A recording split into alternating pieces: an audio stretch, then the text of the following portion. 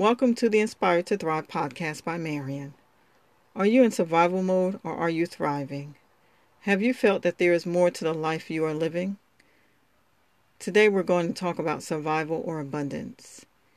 In the previous episode, I shared Webster's definition of thrive: to grow vigorously, to gain in wealth or possessions, to progress toward or realize a goal despite or because of circumstances.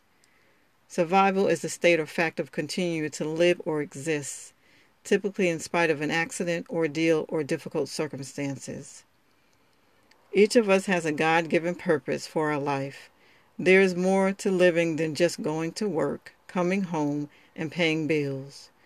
We have to come out of the survival mode and thrive into abundance, which is the best life God has for His children.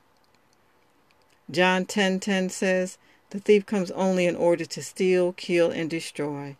I came that they may have and enjoy life and have it in abundance to the full till it overflows." The abundance God has for us is above all, higher than, more than, and there are no limitations. It's far more than what we can even fathom. Don't let Satan rob you of the overflow. Our Heavenly Father is a God of more than enough.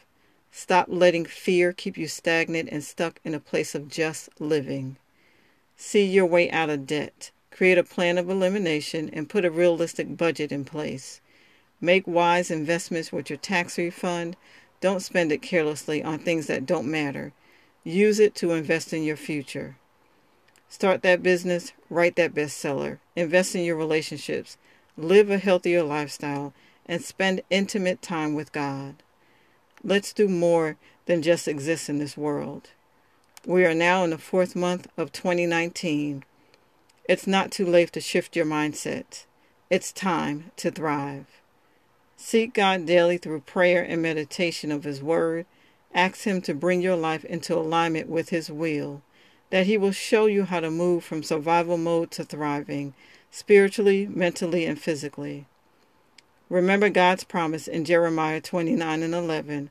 "For I know the plans and thoughts that I have for you, says the Lord, plans for peace and well-being and not for disaster, to give you a future and a hope." Settle for only God's very best. Walk in purpose. Be inspired to thrive. Blessings and peace.